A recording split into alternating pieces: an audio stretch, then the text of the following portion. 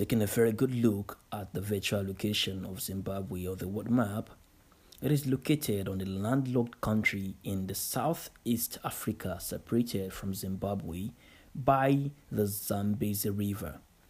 The Limpopo River in the south forms part of the border with South Africa. It is bordered in the east by Mozambique and in the west by Botswana. With an area of 390,757 kilometers square, compared it is about half the size of Turkey or slightly larger than the US state of Montana.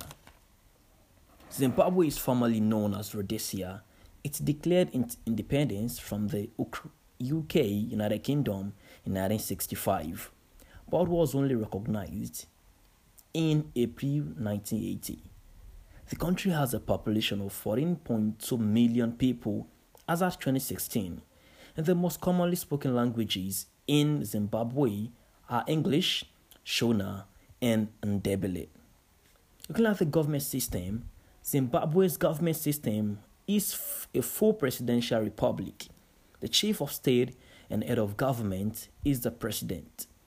The post of the prime minister was abolished in 2013 under the revised constitution. Democratic governance deteriorated in recent countries.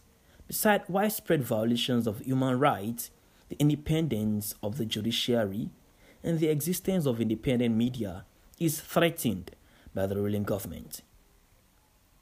Join me on this train as we have an overview on the Zimbabwe's by-elections coming up on the 26th day of March 2022. Hi, I'm Phillips Joseph.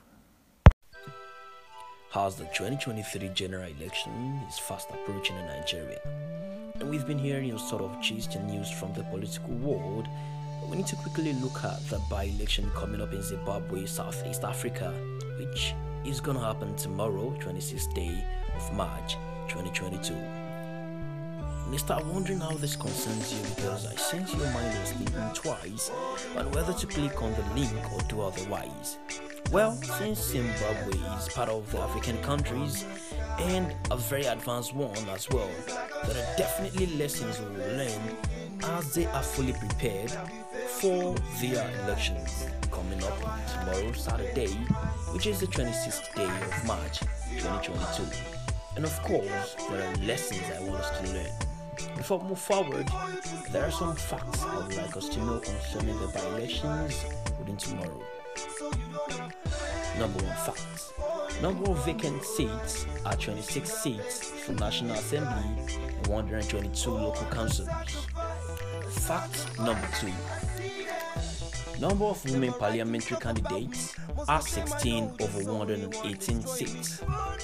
Fact number three: accreditation of observers and media as 13th day of March is a total of 488 local observers, 18 foreign observers, and 4 local journalists have been accredited. And let us note that accreditation it has closed since Tuesday, which is the 22nd day of March 2022. The third fact is that date for by-elections is tomorrow, like I said earlier. And the fourth one is that the publication of results is going to happen on the first day of April 2022. Number 5. Submission of election report to the parliamentary is 5th of June 2022. Number 6. Electoral courts.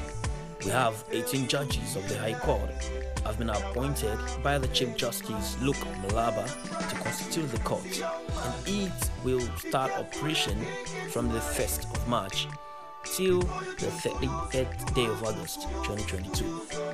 Fact number 7. Uncontested seats.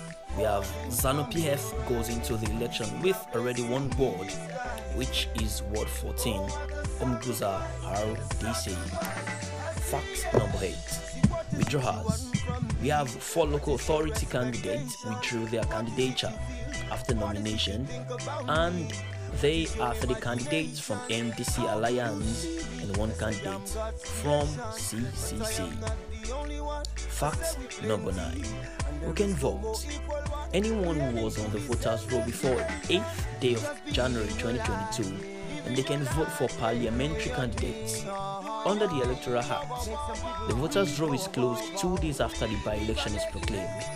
So in this case, the by-elections for the National Assembly were proclaimed on the 6th day of January, meaning that only those on the voters' roll before the cutoff date, January 8th, can vote.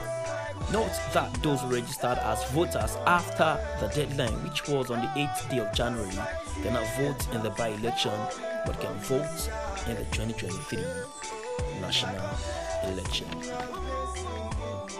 Now let us look at a very important part of this election, one of the main reasons why we've chosen this to look at, which is Blood Road to Zimbabwe's 26th March by-elections.